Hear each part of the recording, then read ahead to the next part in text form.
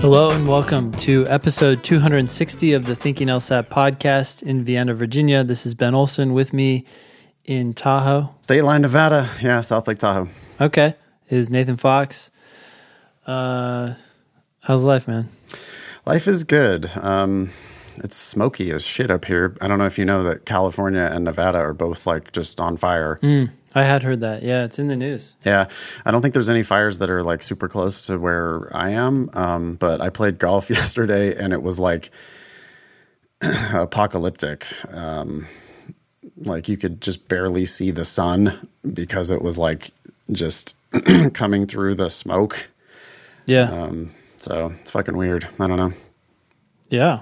Do you like cough or anything? Do you feel like? Well, yeah, I'm like, smell? I don't know if it's early in the morning and I'm drinking coffee or what's going on, but I did. Yeah, I mean, I could feel it like in my eyes and stuff. I don't think that it was the healthiest choice probably to play golf yesterday, but whatever, gotta live, you know.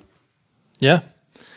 All right. Well, today on the show, as long as Nathan can make it through, we will be talking about something saying not the same LSAT flex. ? Okay, so something about the LSAT flex changing or whatever. This next one sounds interesting. Nathan pissed off my coworker. Thanks. And I'm slow at logic games. Okay, great.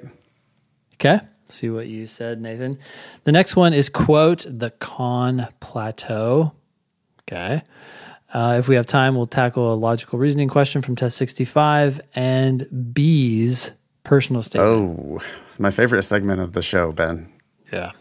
Love it. So we don't, just so everybody knows, we no longer provide personal statement packages. Correct. We just don't have time with all the classes and demon work that we're doing, but we do like roasting them on the show. Yeah. Well, and in the LSAT Demon, I think we did make it for all Demon subscribers. As you hear this, we're doing a workshop on personal statements as part of the LSAT Demon. So it's not too late if you're not a subscriber to the Demon. If you want to, if you like what you hear later when we roast the shit out of B's personal statement, you can come to our personal statement workshop that we do in the Demon. Yeah. All right. Later this week, the August LSAT Flex will start. That's on Saturday, August 29th. On Wednesday, September 30th, so a month from that day, will be the November LSAT deadline, the registration deadline. So that's at the end of September. And then the October LSAT Flex Week will start Saturday, October 3rd. You can always email the show at help@thinkinglsat.com. Send us your selfies, leave a review on iTunes, and so on. Quick update. Did we mention on the last show that the October LSAT is now a flex test? I don't know. I think that was announced in between the episodes. Yeah, that's the totally unsurprising new news that October is now a flex test. They should just stop saying flex. I mean, that's just the LSAT now. Just the LSAT, yeah. I think they should add a fourth section of logical reasoning to restore balance to the universe. Yeah. Yeah.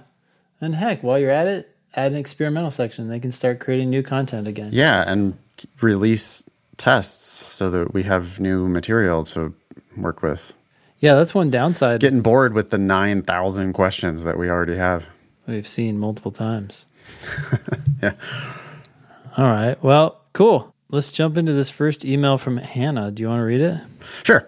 Hannah says, "Hi, I am a new listener to your podcast and have enjoyed the friendly banter as I suffer through studying. In your most recent episode, you mentioned the LSAT being the same for all test takers and how that may affect cheating. I listened to, apologies, another podcast where they identified the June LSAT Flex as a compilation of multiple tests, some sections that were even previously released as experimental sections." Well, they wouldn't have actually been released. They would have been on tests as experimental sections, but not actually released. According to that podcast, the LSAT Flex changes about every 2 hours. I had two main questions about this. One, is it true? Or at the very least, is there an accurate way of even determining this? Two, if it is true, how do you think this affects scores? How would you create a conversion scale against other students who have taken the test? Since I'm a new listener, this may be something you have previously discussed, so apologies if that's the case. I am intrigued to hear your thoughts. Thank you, Hannah. What do you think, Ben? Is it true? I have no idea. How are these other podcasts, like, one, how do they have the time to, like, I always hear about this. Like, you have these, like, people who go off on these tangents and they're like, oh yeah, we've looked at all the data and we predict that the next LSAT will have one evaluate question. I'm like, I don't have time to sit there and figure that out. And that's completely unhelpful. Yeah. Just nerdery. Yeah. Speculating about what's going to come on the next test is not helpful. I prefer, Ben, to just randomly speculate. Okay, go for it. I bet it's true that the test changes, but I bet all they do is they just shuffle up the order of the sections.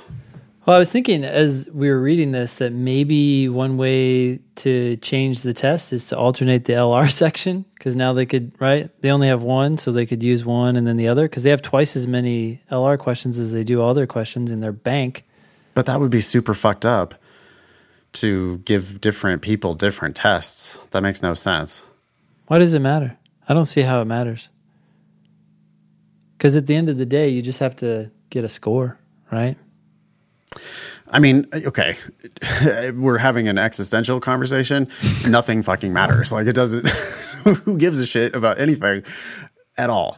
But, like, from, I don't know, it's just a sort of basic standard Who fairness. gives a shit about anything at all? For real. Pay for law school. Matters. We don't care. Do it. No, that matters.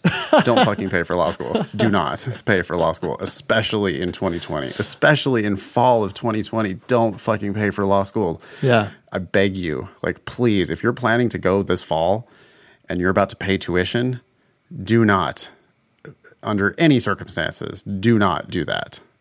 Keep your money. Do not sign your life away to go to law school online this fall. That would be exceptionally stupid of you. Other than that, Ben, nothing fucking matters. I don't care. Do whatever you want. It doesn't matter. Nah, just, I don't know. Like, it just kind of seems strange that if you're taking the August LSAT or whatever, I would think that everybody who takes the August LSAT would be taking the same test. But, I mean... Maybe this is why none of them are disclosed, right? They're not disclosing it because they're, like, trying to shake it up. But I don't know how they would come up with so many game sections. So I wonder if it's just different because they changed the LR and they changed the order of these sections, like you're saying. I don't know. It's strange. I don't know. It's 2020 and... shit's fucking weird. I also, like, we were texting a little bit about this yesterday. People are killing the flex. They are. You want more random speculations? Go for it. It's all a big fucking scam. Law schools are desperate for applicants. The LSAC is mobbed up with the schools. I mean, the LSAC is the schools, right? Mm-hmm, mm-hmm. They're just like, they basically just made the scoring scales easier because they needed qualified applicants. They needed people to be applying. And so, because I mean, well, it's either that or it's accommodations or it's just that the demon is that good. But I mean, we're hearing, I was texting Anne yesterday and she's like, hey, what's going on? Are people killing the flex? Mm-hmm. Yeah, people are killing the flex. I don't know. Maybe people are more comfortable taking the test at home. Online, 3 sections, shorter. Games count for a little bit more. So if you master the games, that's like free points, right? Mm-hmm. I mean, you shouldn't ever miss a question on the logic game. So maybe that's part of what's going on, is that it's easier to score in the 170s now because games count for a third of the test instead of 25% of the test. Yeah. I feel sorry for the blind guy who sued the LSAC about getting rid of the games. They count for more now. It wasn't part of their settlement, but yeah, I don't know. I think our answer for Hannah is we don't know what we're talking about. Yeah. So we don't know if they're changing every 2 hours or what, but I mean, regarding her question, she does say this. If it is true, in other words, if they do, change the test or whatever, how do you think this affects scores? How would you create a conversion scale against other students who have taken the test? Well, one thing is because none of these tests are disclosed, they don't actually have to disclose the conversion scale either. So all that can be kept in-house. So maybe you could just have a different conversion scale because you took a different test. You could have It'd be like we could do that in the Demon, right? We could just be like, hey, you take prep test 3 and you take prep test 33. You each get your own scale. Yep, and we'll give you a score. Each of you don't see each other's test because we're not going to disclose it. I mean, my advice for Hannah is stop worrying about shit that doesn't matter to you. Like, there's nothing you could do about it. Yep. 2, it just, like, whatever. Like, it doesn't matter. Nothing matters anyway, but it doesn't. This especially doesn't matter because you need to take the LSAT if you want to go to school, and so you just got to go take the test. It's the flex. Apparently, it's easier now. I don't know. Good luck. If someone else takes a different test than you took, yeah, maybe your test was easier than theirs. Maybe their test was easier than yours. You'll never know, and there's nothing you can do about it. So study, do the best you can. Yeah. I think some listeners might wonder, if the LSAT Flex is easier now, our law school is going to view it differently than other test scores. But I don't think law schools care, because at the end of the day, they're not going to have to report to U.S. News and World Report whether you have a 172 flex or a 172 regular. And so at the end of the day, like, they may think in the back of their heads, the flex was easier. More people are getting 172s. It doesn't matter. That's the score that they get to report for you. You're worth a 172 to them. Maybe Yale, Stanford, Harvard might consider. I'm going to start saying them in that order, by the way. Yale, Stanford, Harvard. Okay. How come? Well, Harvard's not the best one. I mean, Yale and Stanford are both more selective than Harvard. So why do we say Harvard? Why do we say HYS? Why we should say YSH? You're saying they have a higher, they're more selective. So they have a... Harvard has a higher acceptance rate. I mean, Harvard accepts like 11% of applicants. Yale and Stanford accept like 8% of applicants. It's not like hugely different, but I mean, it is. Yale and Stanford are harder to get into. Although are more people applying to Harvard? Like, is there just a ton of shit? Harvard's a way bigger school. Yeah. And there are more people, and there are way more people applying to Harvard. But yeah, I mean, Yale and Stanford are both more selective. Yale and Stanford are the only two schools that accept less than 10% of their applicants. Every other law school accepts more than 10% of their applicants, including Harvard. I mean, most law schools accept, and this is like the real, what I think you were getting at. Most schools are not nearly as selective as they would lead you to believe. Most schools want to admit you. Yeah. So whether you took the flex or another test, they don't give a shit. Like, they're not thinking about it the way you think they're thinking about it. They're not like, ooh, 170, but it was on a flex. I don't know. If we're talking about Hastings or some other like mediocre regional school, a school like Hastings, they see the 170, you're in, period. Like, they don't give a fuck what test that was. They look at those scores, very grateful that you have a 170. They look at those scores like money. A higher score is worth money to them because it raises their ranking, which then increases their applicant pool, and yada, yada, yada. It just... Dude. That's why they pay money for higher scores. If you're a new listener, welcome to the show. Law school is a fucking scam. It's a business. All they care about is your money. And they will give you a scholarship if you get a good enough LSAT score. They'll let you go for free so that they can raise the prestige of their school, so that they can rip off less qualified applicants. That's the game we're playing. Yeah, I think some people think that, Ben, like, I got a high score and they're admitting me because of my merit. Like, they want to reward me for my genius. No, they want it's to super buy hard to your get genius. into this. Yeah, Hastings is, oh my God, I'm so fortunate to have been admitted to this prestigious school. No, fuck that. Half the people who go to a school like Hastings never end up practicing law. most of the people who go to Hastings come out with crushing debt. It's a fucking scam. Do not pay tuition under any circumstances. Welcome to episode 260 of the Thinking LSAT podcast. We have never stopped talking about this, and I'm never going to stop. I'm never going to stop saying this. Do not pay for law school. Get a scholarship. Yeah. And the scholarship comes from your LSAT, and the scholarship, they don't give a shit. I mean, hey, evidence might show that people start getting, that whatever, people who took the flex don't get as much scholarship money. I'll believe that if I see it, but I don't think that's going to happen. I would be shocked. They desperately need you at their school. Yeah. Right? People need to flip this. This is not, I'll be lucky to get in. This is, they would be privileged to have you. And they should let you go for free. Otherwise, you should not go there. Yeah.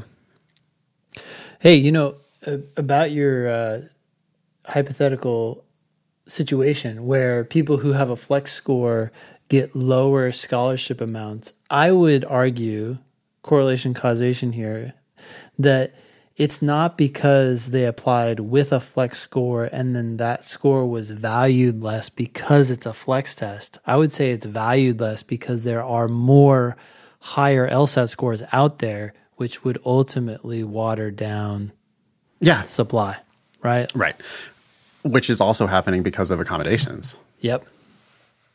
I mean, the accommodations issue that's the accom-apocalypse is still in full fucking swing. I mean, I wonder if we have any current data on that. I was curious because remember it kept going up every year. It has to be still going up. Yeah. It's like not everyone, not literally everyone, but like 3/4 of my private tutoring students 3/4 are accommodated. Well, dude. Whoa. Yeah. People are rich. They're used to getting special treatment. Mm-hmm. They can afford to pay hundreds or thousands of dollars for private tutoring. They aren't doing as well as they would like, and they've been accommodated already in elementary school and in college, and whatever. And like, it happens all the time. I see somebody come in with a 155 and they're like, yeah, I was diagnosed with ADHD when I was in college. And I'm like, oh, well, did you get accommodations on the LSAT? Huh? What? Accommodations? I'm like, well, yeah, I mean, everybody gets accommodations who asks for them. Would you like time and a half? Oh, would you like double time? Because whatever you ask for, that's what they're going to give you. Would you like double time? Yeah, double time. Sure. Okay. Yeah. What you have to do, dear listeners, you have to register for an LSAT, pay them the $200. Then you have to fill out the forms on the website. By the way, if you have any problem filling out the forms, just call them. You will be granted your accommodations. All you need is a note from your doctor. It can just be your normal, regular physician. And you just need the physician to say, oh, yeah, this person has it can be anything these days, right? It's like, oh, you had a surgery a year ago and you still have pain. Back pain. And the pain makes it harder for you to process the test. And so you should get time and a half. And then you go from 155 to 170 like that because you have 50% more time than everyone else taking the test. Now that has the serious potential to devalue in the eyes of the law schools, right? I mean, seems like they should be discounting the LSAT because they don't know who got accommodations. So if there's all of a sudden this wave of 170s coming in. Oh, yeah, that's the other thing that changed. They used to know if you got accommodated, but now they don't. The asterisk went away. So, so now they don't know. But, I mean, because it's just such a fucking industry, right? It's a business. They want your money. They don't really care. What are they going to do? Like, it's not like shrink the size of their school? No, they're not going to do that. So they don't have a choice. I definitely would anticipate though that like the 509s should start reflecting higher LSAT ranges. We'll see. If anybody has the latest, are you looking it up? I am looking at it. Okay, so I don't have the latest data, but I do have some interesting data here. So this is unfortunately only goes through 2017, so it's 3 years old. I'm sorry, but it says when this study was conducted over 5 years, and it says, here are the key takeaways. So the first one is that the number of requests for accommodations increased greatly for the 5 years, starting at 1,500 or 1,600 in 2012, and going up to almost 4,000 in 2017. Also, the number of approvals, of course, went up. And then check this out. This is interesting. In the first 2 years of this 5-year period, the learning disorder category was by far the largest number of test takers who got accommodations. In the last 3 years, it shifted to the ADHD category. So that became the main, request or reason for a request of accommodations. And I had forgotten this. We have talked about this before, but I had forgotten that under the consent decree, from the Ninth Circuit case or whatever that they lost, time and a half became the minimum extra time accommodation. It's just it's so freaking bizarre. It's like, I need help. Okay, well, you're either going to give you 35 minutes or we're going to have to give you time and a half. We can't just give you 40 minutes or whatever. I mean, I know it all seems arbitrary, but at least it wasn't such a, blunt object to try to solve the problem. Oh, here's some more information. Sorry. So in this study, it said accommodated extra time test takers had higher average LSAT scores in 18 of the 20 test administrations. Oh, I thought they were going to give me the amount. Shoot, it doesn't tell us. I was hoping I would know performance. Okay, well, anyways. It does not level the playing field. It is an unfair advantage. Time and a half is too much time. Time and a half is absurd, and double time is extra, super absurd. Okay. It's not fair. It says, this is from a study that was, I don't know who conducted this, but I think it was conducted by LSAC. It says, while those who switched from non-accommodated to accommodated testing conditions, specifically extra time, they don't tell us the number, but they said exhibited very high score gains on average. No shit. Wow. No kidding. It's like, what's it called? The basketball game in the, the basketball game in the arcade where you just shoot hoops, the balls keep coming. Yeah. Okay. You get 60 seconds. I get 90 seconds. Go. I'd still beat you, Nate. Yeah, I don't know. Anyways, that's that. I'm joking. Yeah. I'd probably lose even if I had the extra time. I don't care. Get accommodated is the lesson here. I mean, if you have any credible case, or if you're just House Slytherin and don't give a fuck, get accommodated. Like, please go get extra time. Nothing matters.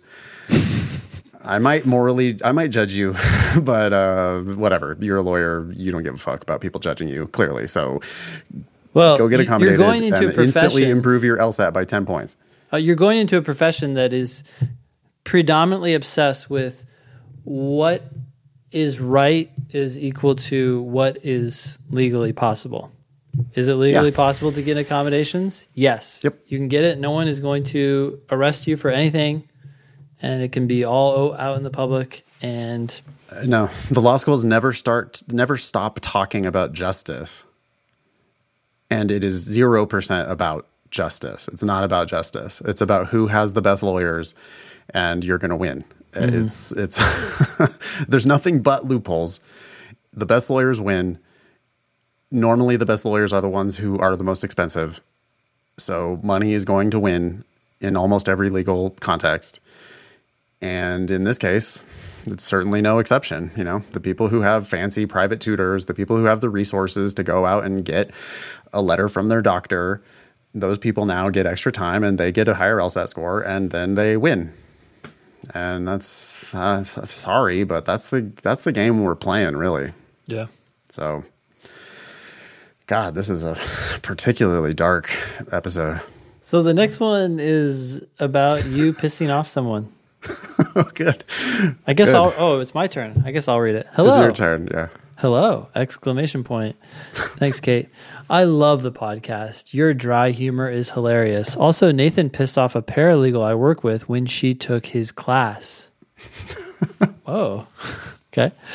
I don't remember exactly what he said, just that he, not surprisingly, didn't sugarcoat it and didn't stroke her ego, which did not sit well with her.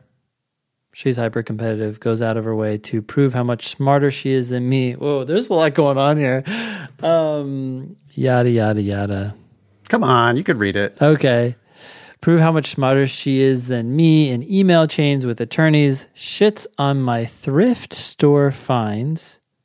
Who hates thrifting? And just overall kind of sucks. So, thanks, Nathan. You're welcome. I'm glad I pissed off your shitty coworker. Glad we were able to kind of stir that manure. It was starting to get dry.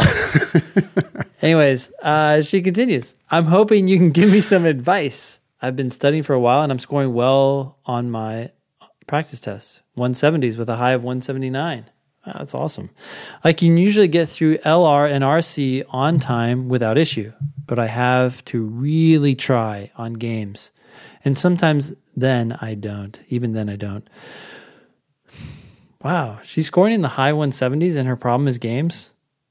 Well, I mean, she did score a high of 179. Her problem was not games on that test. Her problem wasn't anything on that test because she missed like 3 total out of 100. Yeah.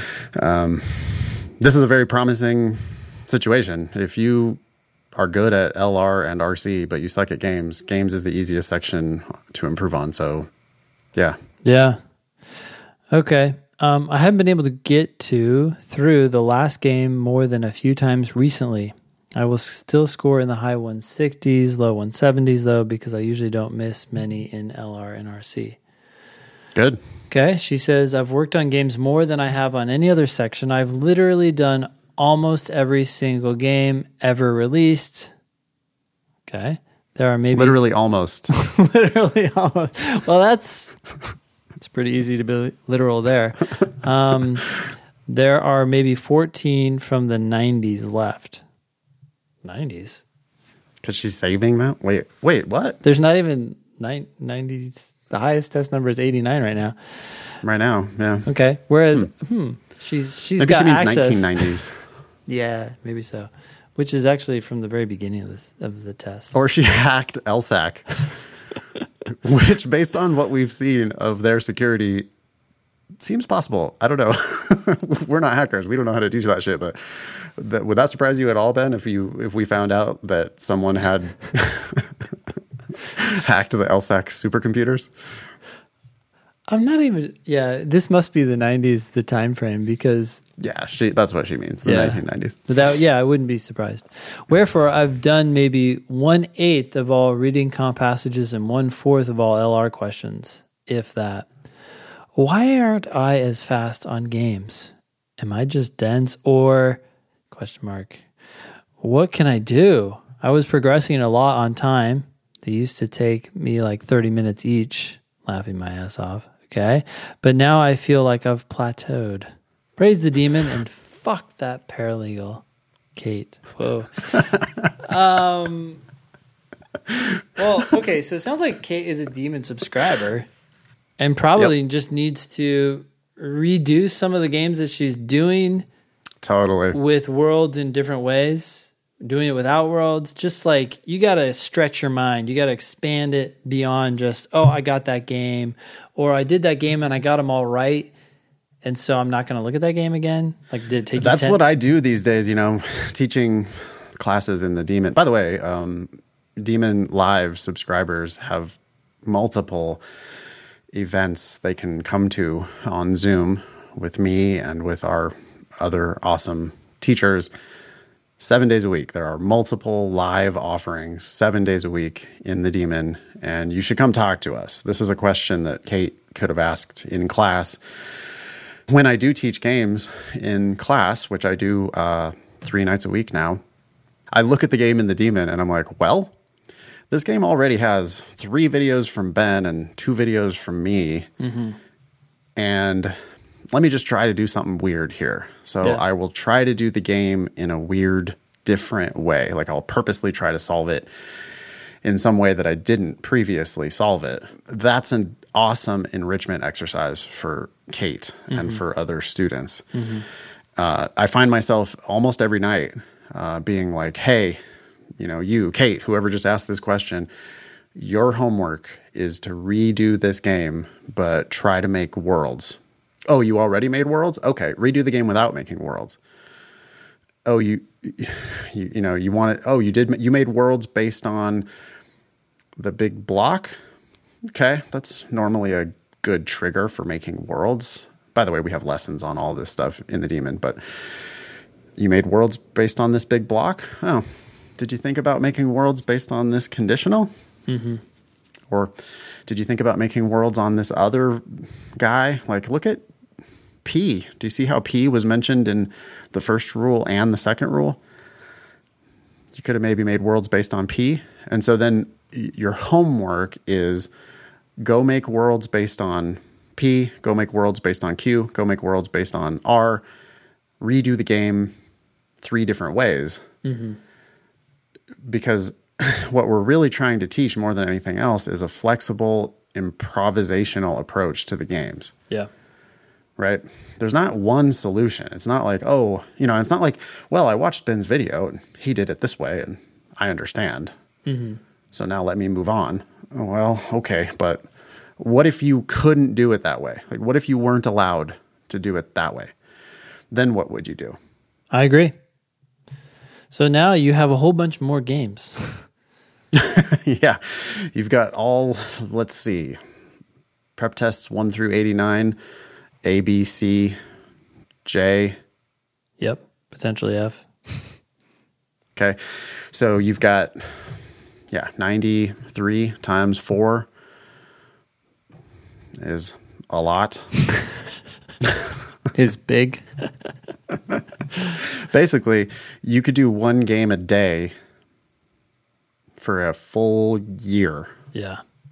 Without redoing the same game, right? And when you do a game, don't just do it one way. Don't try to master it. Try to do it some other way. And I think then, Kate, you'll make more progress on the games. The other thing I would say is just keep grinding it out, because it's like improvement on the games tends to happen in spurts, right? So she could be just like right on the precipice of making another big jump. Totally. Could be right around the corner. So especially, keep grinding it out, Kate. Yeah, just to clarify that, like what's happening, in some cases, it's like you finally kind of get it with Worlds or something like that. And now every time you do a timed section of games, 1 or 2 of those games, you're doing Worlds and doing them very quickly. And now you have this extra time that you can pour into a game that otherwise would have prevented you from finishing. And so you're missing like 3-4 questions on that game before, and now you're completely done. And it's not like you can't answer these questions, especially if you're scoring where you're scoring. You can figure it out. You just need more time. Yeah. When you make, the games have big inferences in them, right? So it tends to be all or nothing. Like if you realize that Z has to go at 1 o'clock, or if you realize that Grant has to be on stage, if you make one of those big inferences, then it's not just like you go slightly faster. You save 5 minutes. Yeah, because you're not rethinking about that every time and figuring it out every time. Right. Yeah. The thing for Kate to, I guess, realize is that 35 minutes can be, if you get better, Kate, 35 minutes can actually be way too much time for these games. I mean, it's possible, and some people do end up completing the whole section in 20 minutes or 25 minutes. Yep. So, Kate seems to be thinking like, well, I need to race the clock because I almost get there. And it's like, I would want Kate to be greedier in the way she does the games. Like, it's actually not good, Kate, to grind through the first game in 8 minutes and grind through the second game in 8 minutes. People, if you're monitoring the time, you probably think you're doing well. right? 35 minutes divided by 4 is 8 minutes and 45 seconds per game. But if you did game 1 in 8 minutes, and you did game 2 in 8 minutes, and you did game 3 in 8 minutes, I would not be happy. You still might not finish because if the last game doesn't click for you, you're not going to get there. So I bet Kate is kind of brute forcing it. She's worried about the time, so she's not probably building worlds that are going to really unlock the game. Instead, she's just kind of grinding it out. Yeah. You see what I'm saying, right? Mm-hmm. Yeah. She's smart enough to like force her way through these answers. Right. But instead, what she should be doing is spending, and that's a bit ironic, I suppose, for people who are novices, but you probably need to spend more time on your setup, because once you do, the questions become like trivially easy. Mm-hmm. I think I did it. It was actually kind of interesting. It was on Tuesday night this week. I did a game. I tried to do it in a different way. Mm-hmm. What game? And I felt like I was fucking up. Mm-hmm. I like made worlds on a very simple game, and it wasn't actually the best candidate to make worlds. And so I ended up making like 4 worlds, which got split into 6 worlds, and they still weren't fully complete. And I was kind of explaining to the class, like, hey, this turns out to be not the greatest approach. Everything that I've done here is correct, but it's not like, this is not a home run. Like, I haven't like totally smashed this one. But then I looked at the questions, and it was like, that's the answer, that's the answer, that's the answer, that's the answer, that's the answer. So it was like 6 minutes for this awkward setup, and then 45 seconds to answer all the questions. Yeah. And so even though it wasn't what I considered to be like a crazy home run, it still paid off. Yeah. And so I guess that's what Kate needs to be thinking about here, is like, get greedy, become a power hitter. Try to do the games, set them up in such a way that you can answer the whole thing in 5 minutes. That's what we're really looking for. Mm-hmm. Okay. Sweet. Next one. You remember which game it was? Just curious. I can look it up for you after. It was on Tuesday's agenda.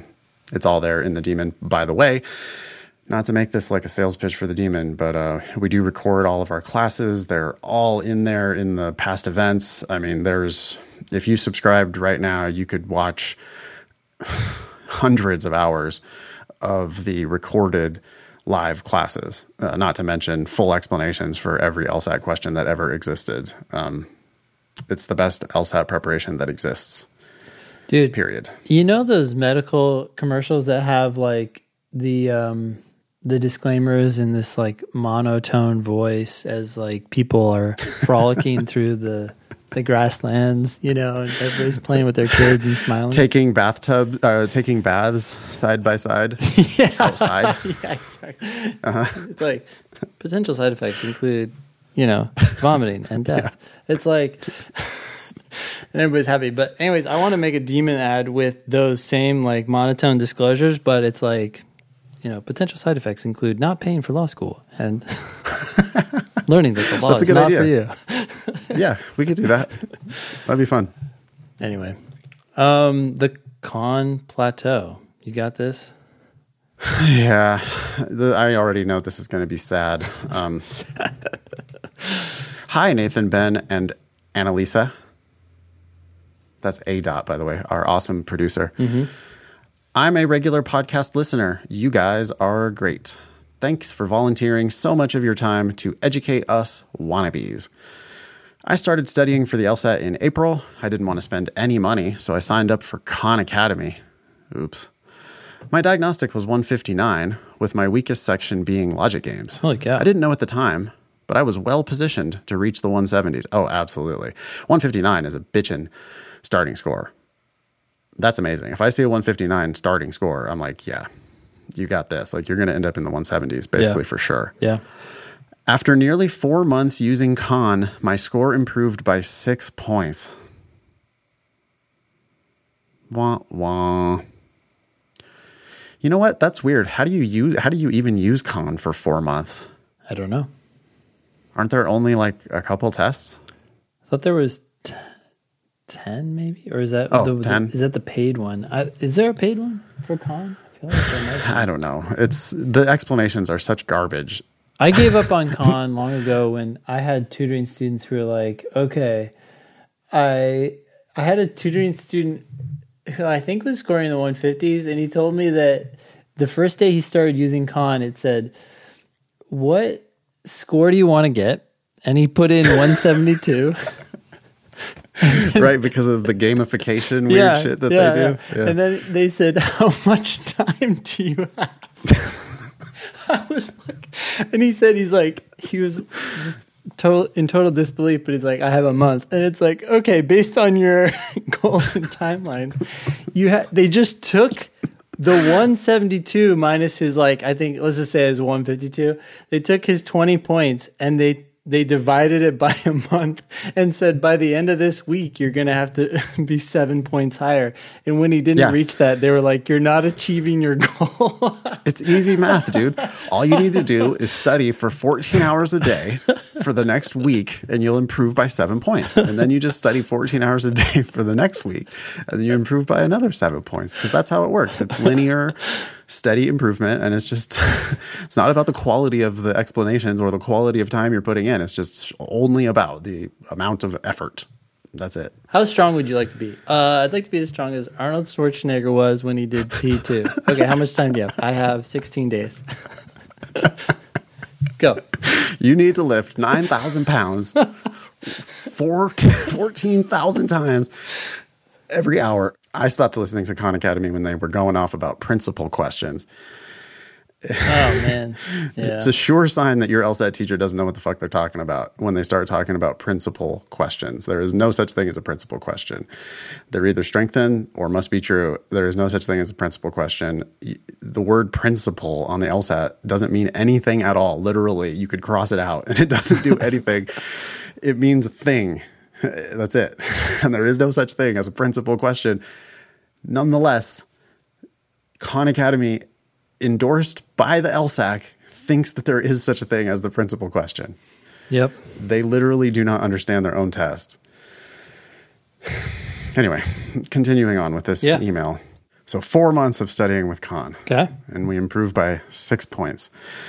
This was exciting. No, it's not.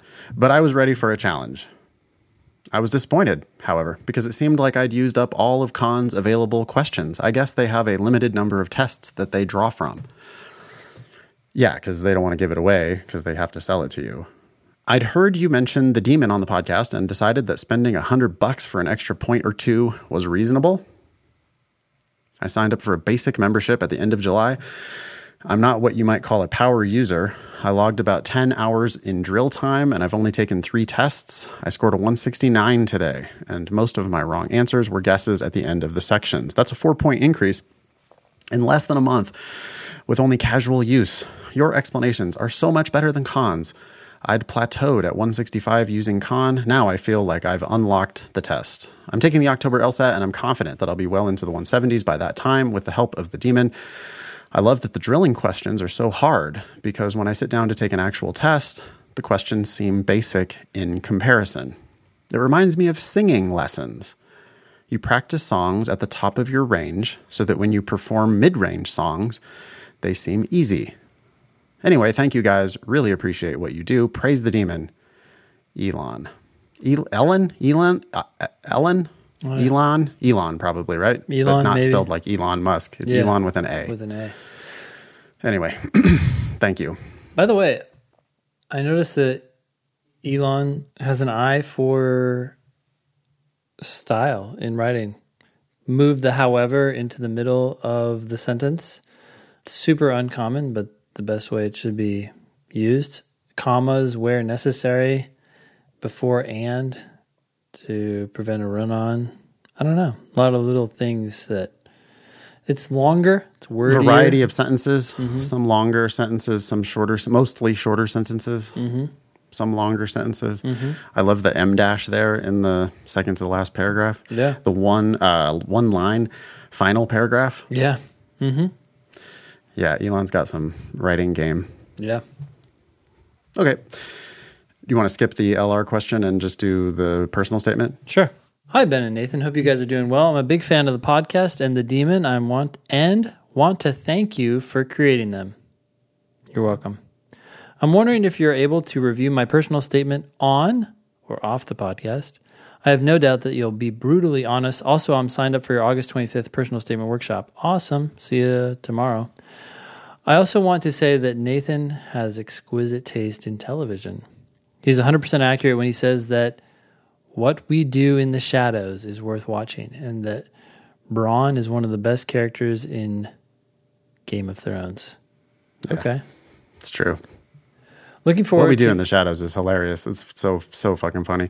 They got like 8 Emmy nominations, which is great because I hope they keep making that show forever. Oh, cool. Looking forward to not paying for law school and glad my name isn't Jeff. Oh, did we go after a Jeff on the show maybe? Fuck Jeff. I don't know. Regards, B. All right, B. Well, your name is B, the letter. This is your personal statement? Oh. Okay. Here it is. Sorry, I said oh because the first 2 words are I'm drawn. I'm skeptical this is going to work out. Yeah, brace yourself, B. Let's call B Bronn. Bronn, yeah. Bronn is an awesome name. Yep. And an awesome character on Game of Thrones. Cool. So Bronn starts out, I'm drawn to studying law because of its dependency on deriving meaning from language. Fall asleep. Oops. I'm trying to derive meaning from that sentence. What the fuck are you talking about? What? Its dependency on deriving meaning from language. There are several problems with this. We could do a whole show on how bad that sentence is. It is. I mean, the sentence itself is fine. It's just that it doesn't mean anything. Doesn't mean anything. It's also talking about your interests. Like I'm interested. Anybody can be interested in anything. I'm interested in spycraft. That doesn't mean I am worthy of attempting that ever in my life. Yeah, we care what you did, not what you're interested in. I don't want to know what you think. I don't want to know what you feel. I don't want to know what you want. I want to know what you did. You have to show me what you are, not tell me. Yeah. You'll reveal what you think and what you feel through your actions.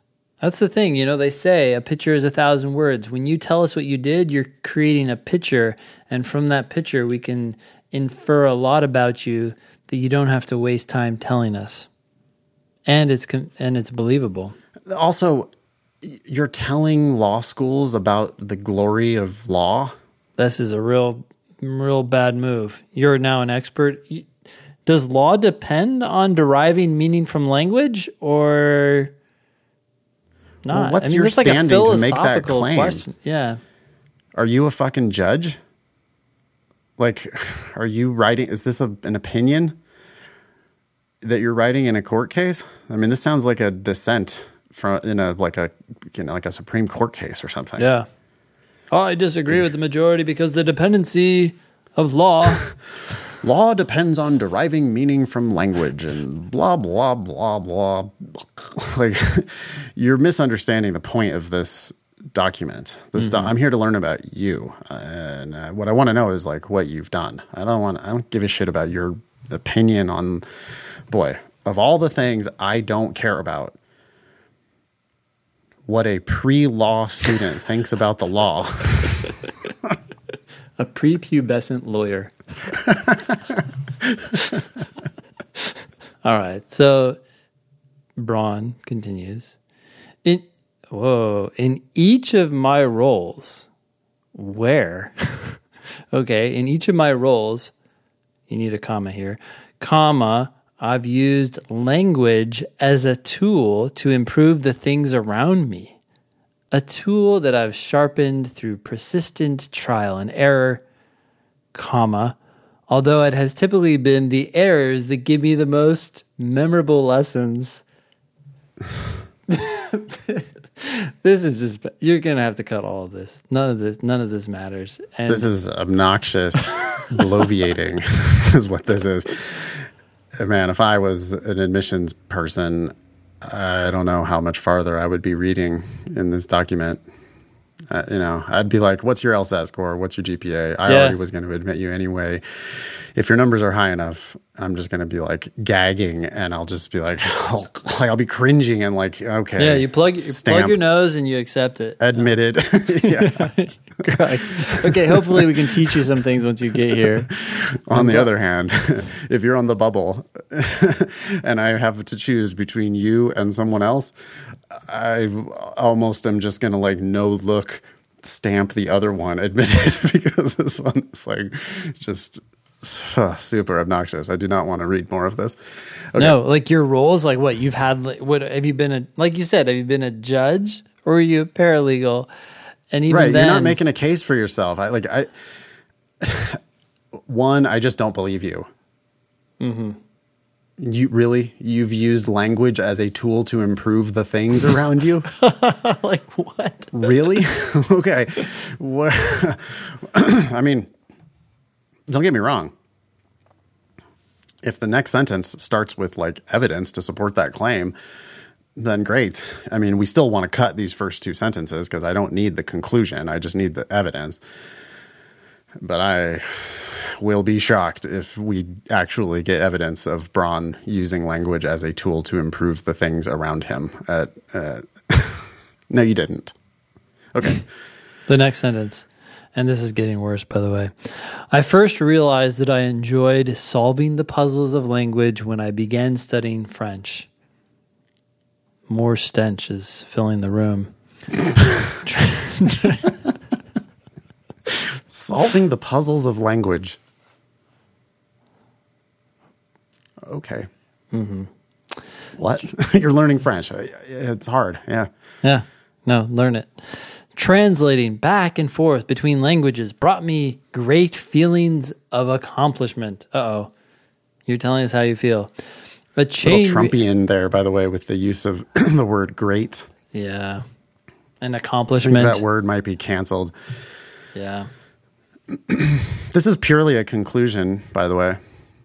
I mean, you like translating? Great. But I mean, just brought me great feelings of accomplishment. I don't give a fuck about your feelings. And yeah, doing hard stuff, yeah, it's nice. It does feel good. This is very Trumpian. What? He could say this.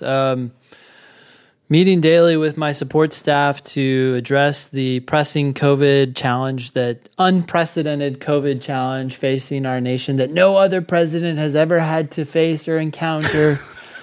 I have great feelings of accomplishment and couldn't be more proud of what we have done. It's just my like, great leadership of my great staff in this great country. in these unprecedented times. All right.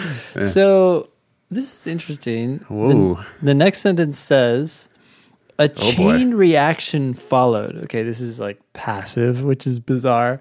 But then we have a chain reaction is the subject of that. A chain reaction. What did the chain reaction do? It followed. Okay. Wow. Semicolon. Yeah. I applied. What? And was accepted to my high school French exchange program. Are you fucking kidding me? Semicolon. Dude, does anyone listen to this show? Is this...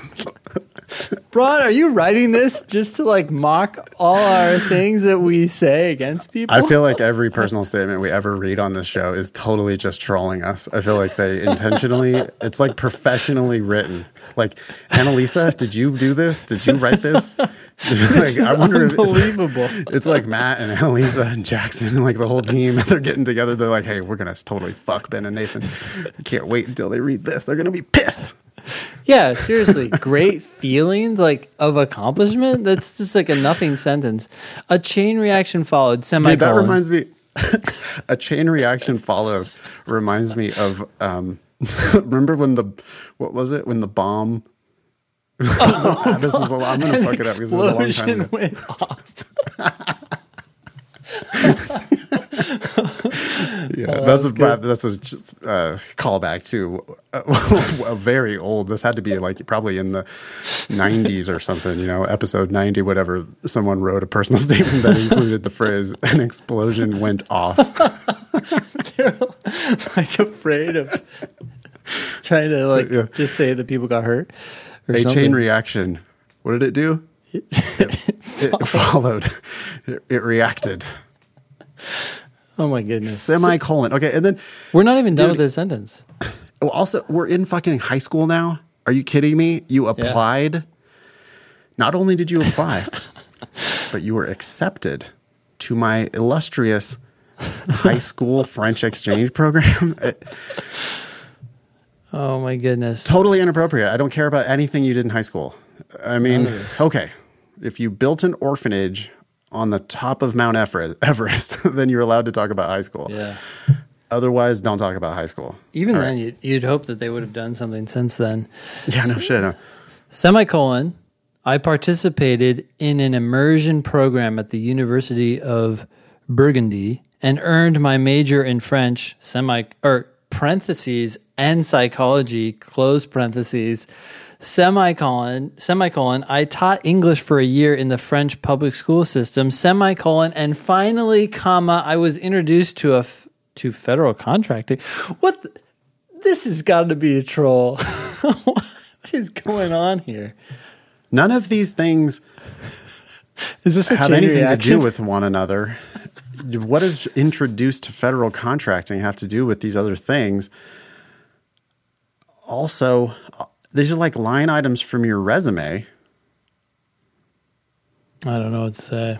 I know your major because I have your resume. You don't need to be talking about your major in your personal statement. That's the end of the first paragraph. Okay. Braun can go ahead and just take your sword out, Braun, and just chop that whole first sentence or the whole first paragraph because that was garbage. Okay. Hey, next. by the way, who's Braun in Game of Thrones? Braun is he's like the sellsword. He's the mercenary fighter guy. Is he the guy who like never talks? No, he talks kind of a lot. He does a lot of like drinking and whoring and killing people. And he's just like murderer for hire. He ends up being buddies with well, let's see. So he's got the long hair and he's buddies with the girl, right? Buddies with the girl. The little girl, the daughter. Oh. No? Arya? Yeah. Dude, I don't even remember. It was so long ago. I do kind of want to rewatch the first like 7 seasons of Game of Thrones, but I'm disavowing all knowledge of the horrible final season with such trash. Dude, they fucked it up so bad. Anyways, Braun with his sword, which is desperately needed now. And semicolons, by the way, they're revoked from you and they're revoked from everyone else. No one is allowed to use them ever again. As I alluded to earlier, oh my goodness. Oh my God. Mistakes, this is in the passive, have been a wonderful teacher. Aw. Dude, hold on a second. This is only the second paragraph. As I alluded to earlier, like it wasn't 20 minutes ago. I mean, it was 20 minutes ago because it takes us so long to get through how shitty this first paragraph was. Yeah, but this was literally a second ago. It was 2 seconds ago. Also, you didn't allude to it. You fucking said it. I mean, it wasn't like I'm still looking for an example of your claim that mistakes have been a wonderful teacher. You made that claim in the first paragraph. Now you're making that claim again. Where's your evidence? Like, I don't. Okay, I have learned some random like resume bullet points about Braun, but I haven't learned anything about Braun using language as a tool. I haven't learned anything about Braun making mistakes and learning from them. Mm-hmm. Okay, sorry. Go ahead. Braun continues. Mistakes have been a wonderful teacher. One such mistake was an error in pronunciation. You mispronounced a word. Come on. For the first 3 months of my immersion program, I introduced myself as a student to anyone that I met. However, Only during the last month of the program did someone finally tell me that I needed to stop pronouncing the T at the end of French word. I'm going to pronounce it as étudiant. Étudiant. Étudiant, maybe? And he's saying you needed to stop pronouncing the T at the end. So he was going around like a dumbass going, hi, I'm an Étudiant. étudiant. Right. For 3 months. Otherwise, cares? comma, otherwise, you actually need a period or a semicolon there. Otherwise, Dude, this is, by the way, sorry to keep interrupting you. That's okay. But don't talk about your writing or your language skills in your personal statement, because you're going to have people like me and like Ben who are better at it than you are. And the second you start bragging about your language abilities, we're going to be like, oh yeah? What about your garbage use of semicolons up here? And what about the missing comma here? And what about the unnecessary comma here? And what about the bad word choice here? Like, just don't do that. Don't talk about language. Mm-hmm. It's like you just paint a big bullseye on yourself for assholes like me to like, you're just begging for. Talk about what you did. No, you're actually be plain spoken about it. There's no place to talk about your writing, because it's like small dogs, right? Small dogs bark the loudest. Right. When you're good at the writing, worst writers talk about how good they are at writing. Yeah. I've never seen a good writer say, oh, and then my writing skills improved dramatically as I did blah, blah. It's like, we see you're a good writer. We see that every sentence is punctuated perfectly, sounds nice, flows, doesn't make mistakes, is catchy, but not in an obvious way either, right? We've talked about that before. Anyways, otherwise, Braun continues, I was referring to myself as a female student. Oh, if you pronounce the T, it makes you female? Whatever. Who cares? It was a harmless mistake, Braun says, but the embarrassment was enough to make me never forget that lesson. That's your lesson? You learned how to pronounce a French word? Oh, come to my law school. I got more lessons for Ben, you. did you know that the word embarazada in Spanish means pregnant? No, I did That's not. an embarrassing mistake that people make a lot when they learn Spanish. They think that they're, they say that they are muy embarazado or muy embarazada. And what really they're saying, pregnant. Ben, is that they're pregnant. And that's a real embarrassing mistake. I don't fucking care, Braun, that you made an embarrassing gender mistake in your French lessons. Who gives a fuck? What? It's such a trivial issue, right? Yeah. It's like me writing in my personal statement about how much I hated the California State Lottery. It's like, grow up, dude. Like, that's not what this document is supposed to be about. Be a fucking professional person. This is like, Braun's getting all artsy here, right? But all Braun's doing here is giving the impression that he doesn't have anything more important to talk about. He's caught up in trivial things. Yeah, that's 2 paragraphs that need to completely go. Yep. So those are gone. Hope that was helpful. Braun continues, as a teacher, in efforts to sharpen the tool of language further. Wait, have you been sharpening? Stop with dude. Braun's fucking just sharpening. It's got the whetstone out. Got to shave off that T at the end of étudiant. Let me tell you, people who sharpen the tool of language are people who actually change the way language is used. For example, Samuel Johnson or someone like that who has made a difference in the language. Most people have no effect on the language. Yeah, and if your tool was that sharp, you wouldn't have said sharpen twice. You would have used hone in at least one of those instances. So what are you even doing? Like, stop talking about how, like, lose the metaphor entirely, and then stop talking about how good you are at language. Tell me something serious about yourself. In efforts to sharpen the tool of language further, I attempted to leave all ambiguity behind. What the actual fuck are you talking about? Well, let's see here. We have an actual example. In classes with 20 or more students and no other teacher by my side. Oh, a leader of many, I see. I could not afford to be unclear. Wow. What could have happened if Braun had been unclear? When just a single student I was teaching misunderstood the meaning of my words, it was a detriment to my class. Students that, you want to use the word who, by the way, students that had been following the lesson quickly lost focus while I tried to re-explain to the student that, should be who, was confused. This is a problem Bron, that all teachers deal with. Do you see what happens, Bron? Do you see what happens, Bron, when you talk about language? You turn a real nice guy like Ben Olsen into a dick like me. Sorry. Anyway, this problem too is like not a problem.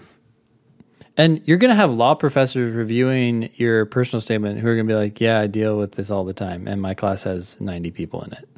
Well, and every law class, the actual purpose of every fucking law class is to try to get you confused. They're going to call on you.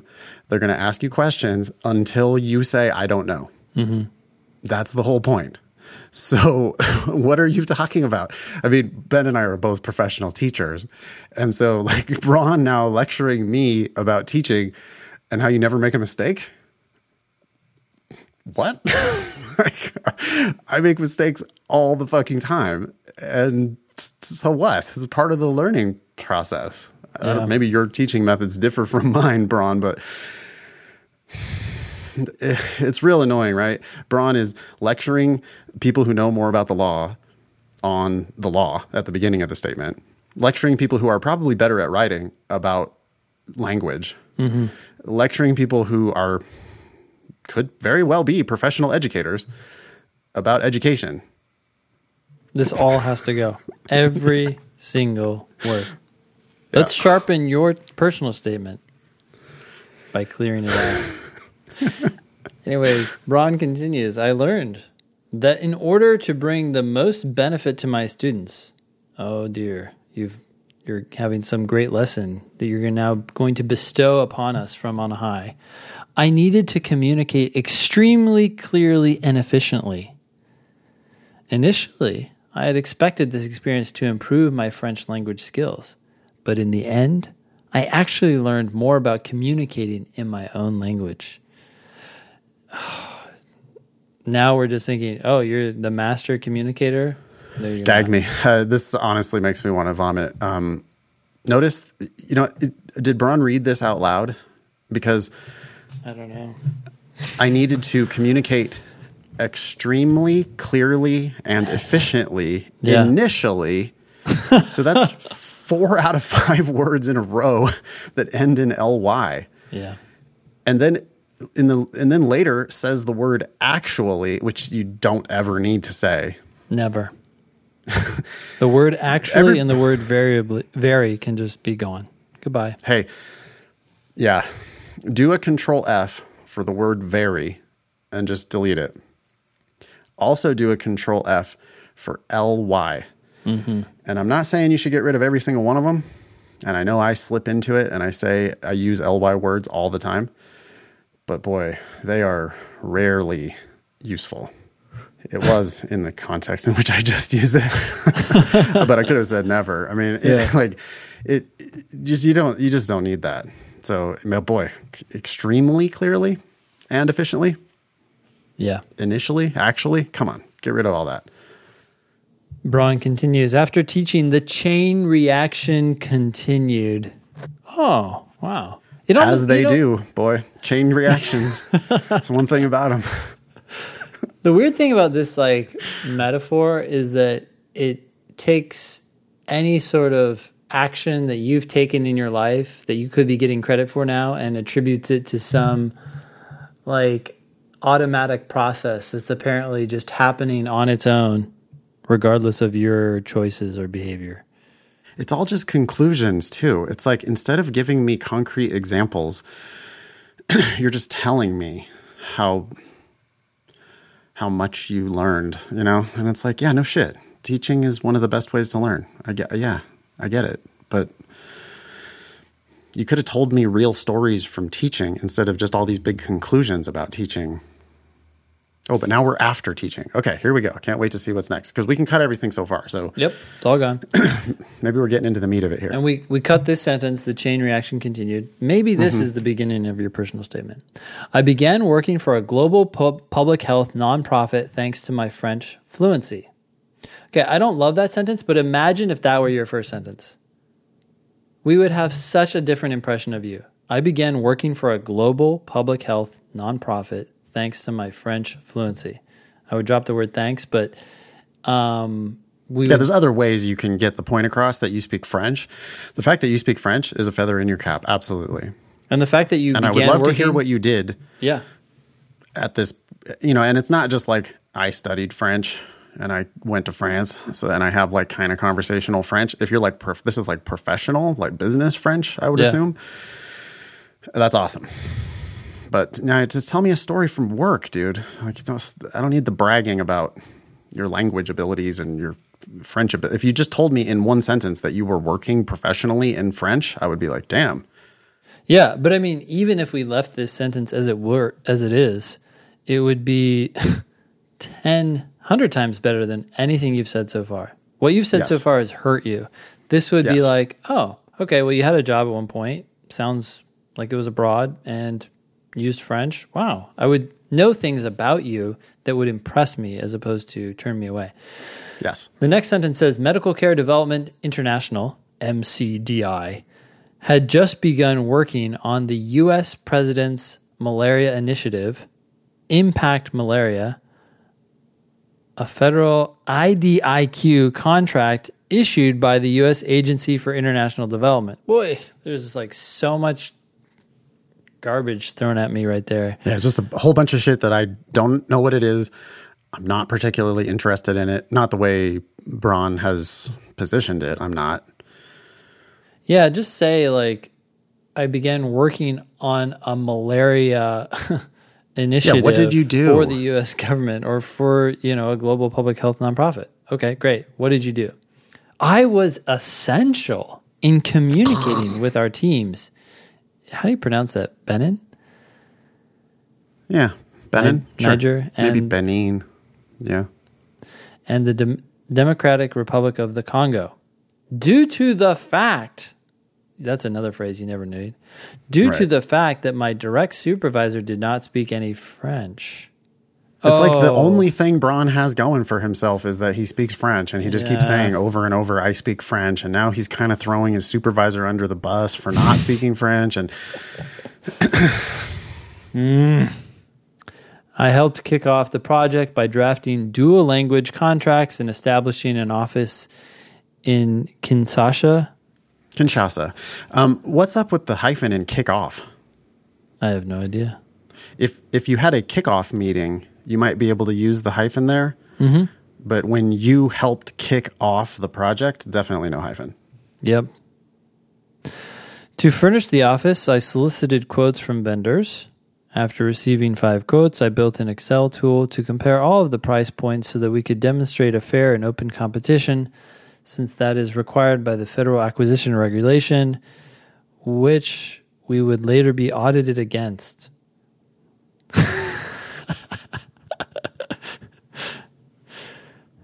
Ben? Yes?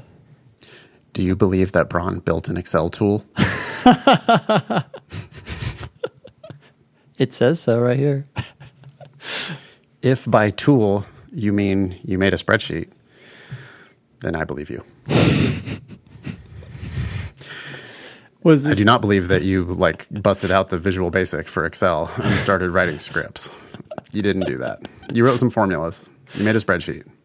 Don't oversell it. I'm waiting for this Excel document to be in French. Hey, I'm evidence-based, dude. If I see the tool, I will apologize. Now, I don't believe it. Yeah, I agree. Yeah. This exposure to a federal agency contract was the next link in the chain reaction that brought me to my current off job. With the chain reaction. Dear God. Presently, people think they have to have a theme. They have to, I'm being super artsy with the thread. The chain, Ben, if you will. The chain. Oh my gosh. Cut it, every single one of it. Don't. Nope. Oh, your life? Wait, you mean to tell me that your life is a sequence of interconnected things? Holy shit. Wait, you mean like one thing impacts the next thing and that impacts the next thing? Oh shit, boy, I thought it was just like totally random every single day and nothing ever had anything to do with the next thing that happened. I'm starting to think about all the chain reactions in my life, or the chain reaction. Braun continues with this word presently. By the way, I never see this word in any sort of modern writing, but I did see it a lot. I picked up this book I was reading to the kids. It was like, what was it? Maybe it was the Tales of Benjamin Bunny. Remember that guy? Like Peter Rabbit? I do not. Peter Rabbit. They had a movie that came out recently. Anyways, but the books themselves were written like in the early 1900s, and they use presently all the time. It's like really weird. It's like you read these sentences like presently. It's got a little old-timey flavor to it. This is one of the, by the way, if Braun would have done the Control F and then searched for LY, presently would have been highlighted, and maybe Braun would have had the opportunity to cut it. But yeah. Presently, I work as a federal contractor to help the government function more efficiently. What? Braun's the problem, Ben. All we got to do is get rid of Braun because Braun is the one who's helping the federal government work so efficiently. I mean, either that or, goddamn, imagine how terrible the government would be without Braun. Anyone could say this about any job. My job is to help you function more efficiently. I provide services. Dude, it's a conclusion. It's not clear for all your talk about how clear you are of communicating, Avoiding ambiguity at all costs. Wait, what was it? What the I fuck attempted do to you leave mean? all ambiguity behind. Right now, you are being as ambiguous as fuck. Yeah. What do you mean you help the government function more efficiently? Let's look. We have What do more you clarification. do? You, not you as a contractor anymore. We provide support to various agencies, in government acquisition, human capital, and program management services. I have no clue what's going on. I have no idea what you're talking about, Braun. I don't know. I feel like I have learned almost nothing about you. You seem, okay, wait. You speak French. You used to be a teacher. You're some sort of government lackey. That's all I know. Like, I don't. You're a government lackey who's getting money from the government, probably through a contractor that shouldn't have a contract with the government. Yeah, it sounds completely ineffectual. I mean, it's like it doesn't sound like you're doing anything because you're not giving me any specifics. It sounds like government speak. You know, it's all it.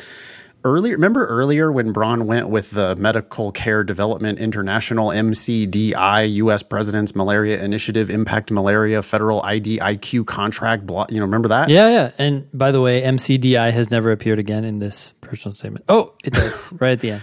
Oh, well, that reminds me a lot of that military speak. Mm-hmm. Remember personal statement a few episodes ago when we were busting on somebody for all the military speak? Yeah. This is like that. This is that military government speak where you're just throwing in a whole bunch of nonsense, broad generalizations and weird acronyms that I don't give a fuck about. Like, I'm learning nothing about you.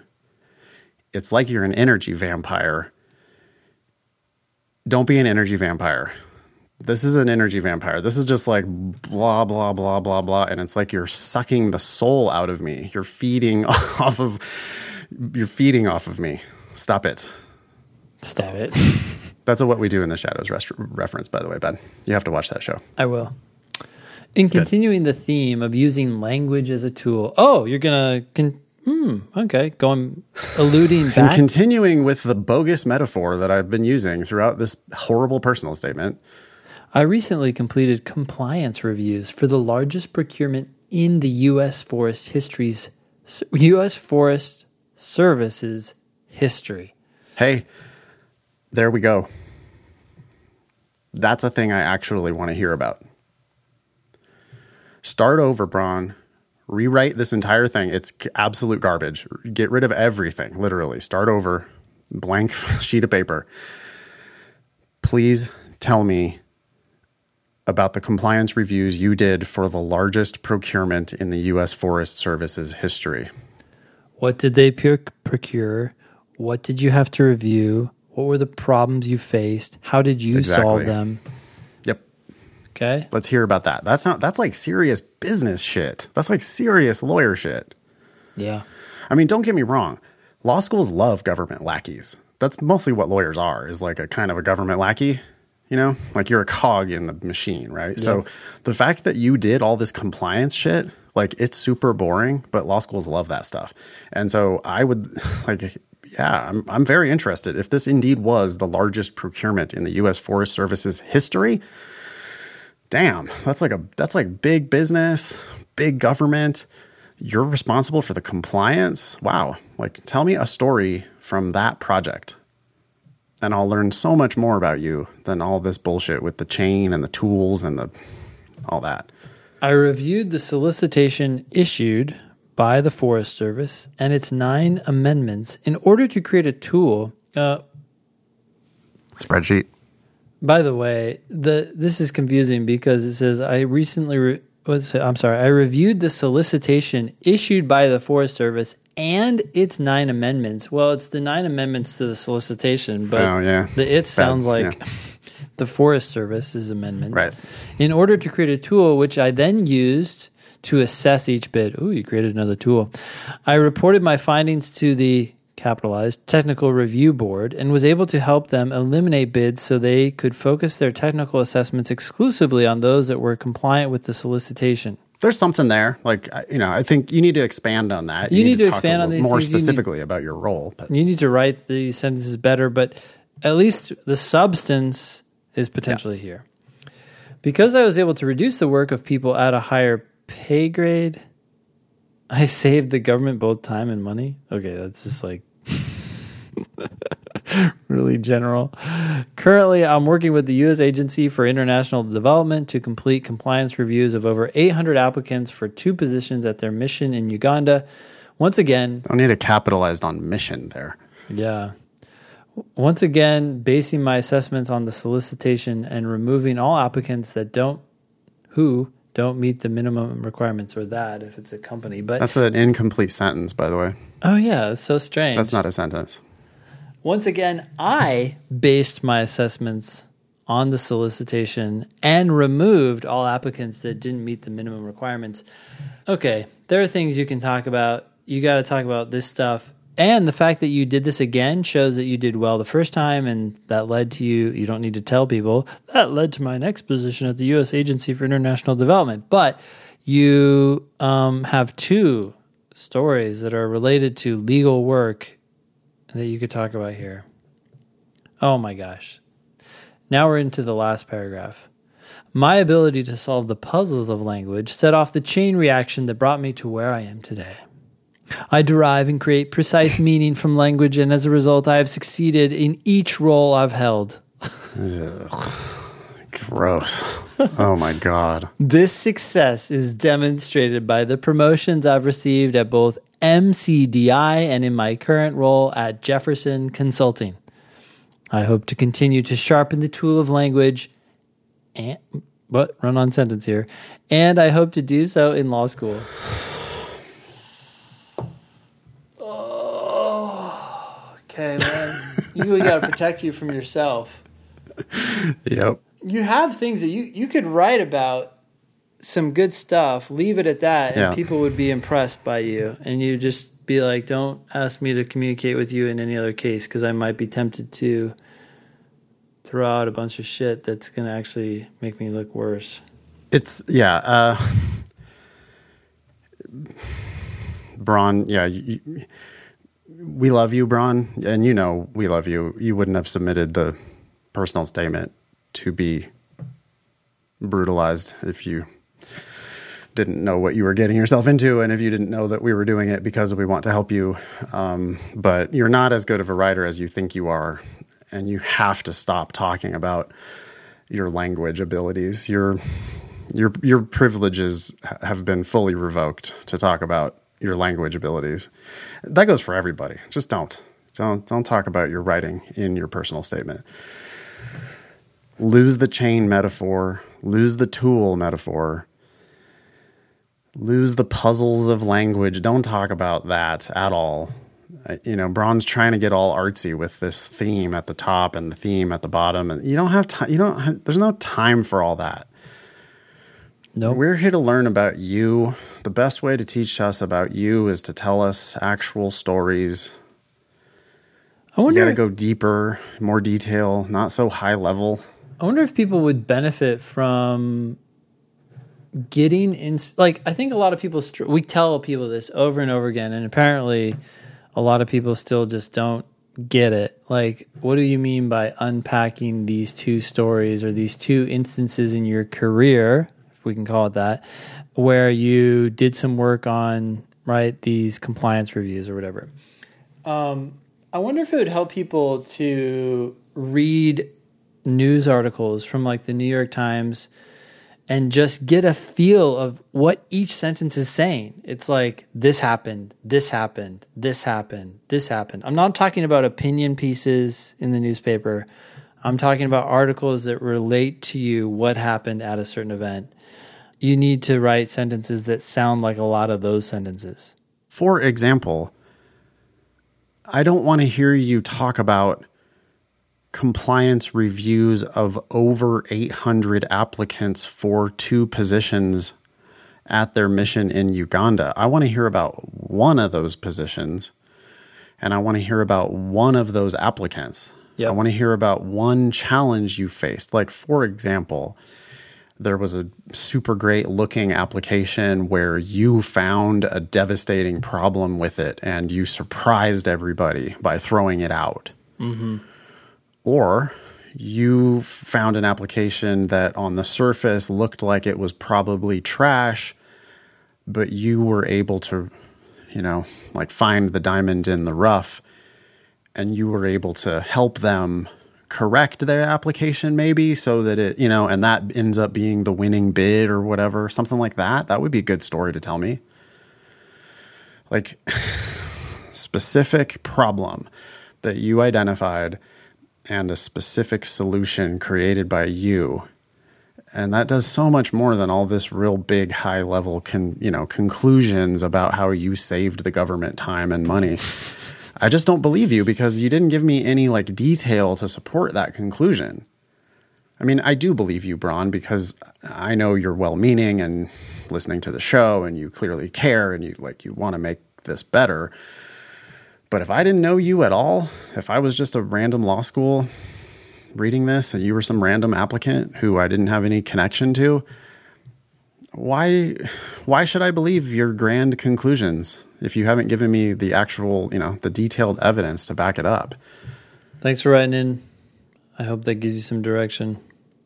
This happens all the time. People just write a bunch of shit and there's 1 or 2 sentences in there in which you are like, okay, that's about your work experience. Expand that to 2 pages. Well, they're trying to sum up their whole life, right? Or their whole career. I mean, Braun is taking it all the way back to high school and then going through a teaching job, which isn't really relevant, I don't think.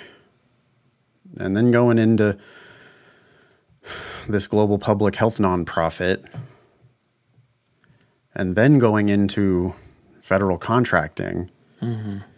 All that shit's on your resume already. You're not supposed to be rehashing every single step. I'm not looking for the 40,000 foot view here. I'm looking for, I need your application to come to life. And the way your application is going to come to life is by telling me a detailed story about a problem you encountered, probably something within the last year. Leave all that other shit behind. I don't care about the chain reaction. I care about where you are now. Right? Mm-hmm. Go back and listen to the episode where we read Matt Dumont's personal statement. I think it's 253. Okay, 253. Okay, hope you're right. Hope so. We'll link to it in the show notes. Go to thinkinglsat.com, subscribe to our newsletter. You'll get the show notes delivered automatically every week. Matt was like, here was a problem. Our business, here was a specific crisis. Here's what I did about it. Mm-hmm.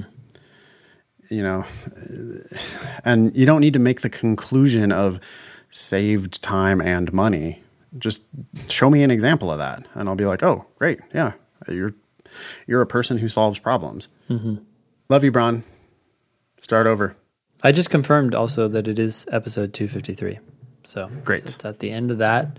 That was a very successful personal statement. Matt got over $1 million in scholarship offers as a result of his 170 something and he's just an awesome applicant, but that personal statement made him look like somebody who gets shit done. That starts at 41 minutes in episode 253. All right. Well, thanks. Join the Thinking LSAT podcast on Facebook. Like our pages at LSAT Demon. Face group? What the heck is wrong with me today? I said... I don't know. That was like a dad joke. Face group? Facebook group. Join our LSAT podcast group on Facebook. I was yawning just don't just get off Facebook. Facebook sucks. But if you're on Facebook... if you're on Facebook and you like communicating in that way... like our pages at LSAT Demon, at Thinking LSAT. Follow us on Instagram at Thinking LSAT and at LSAT Demon. Follow us on Twitter at Thinking LSAT and follow Nathan at nfox. The podcast website is thinkinglsat.com and our joint online class, live class, not live class.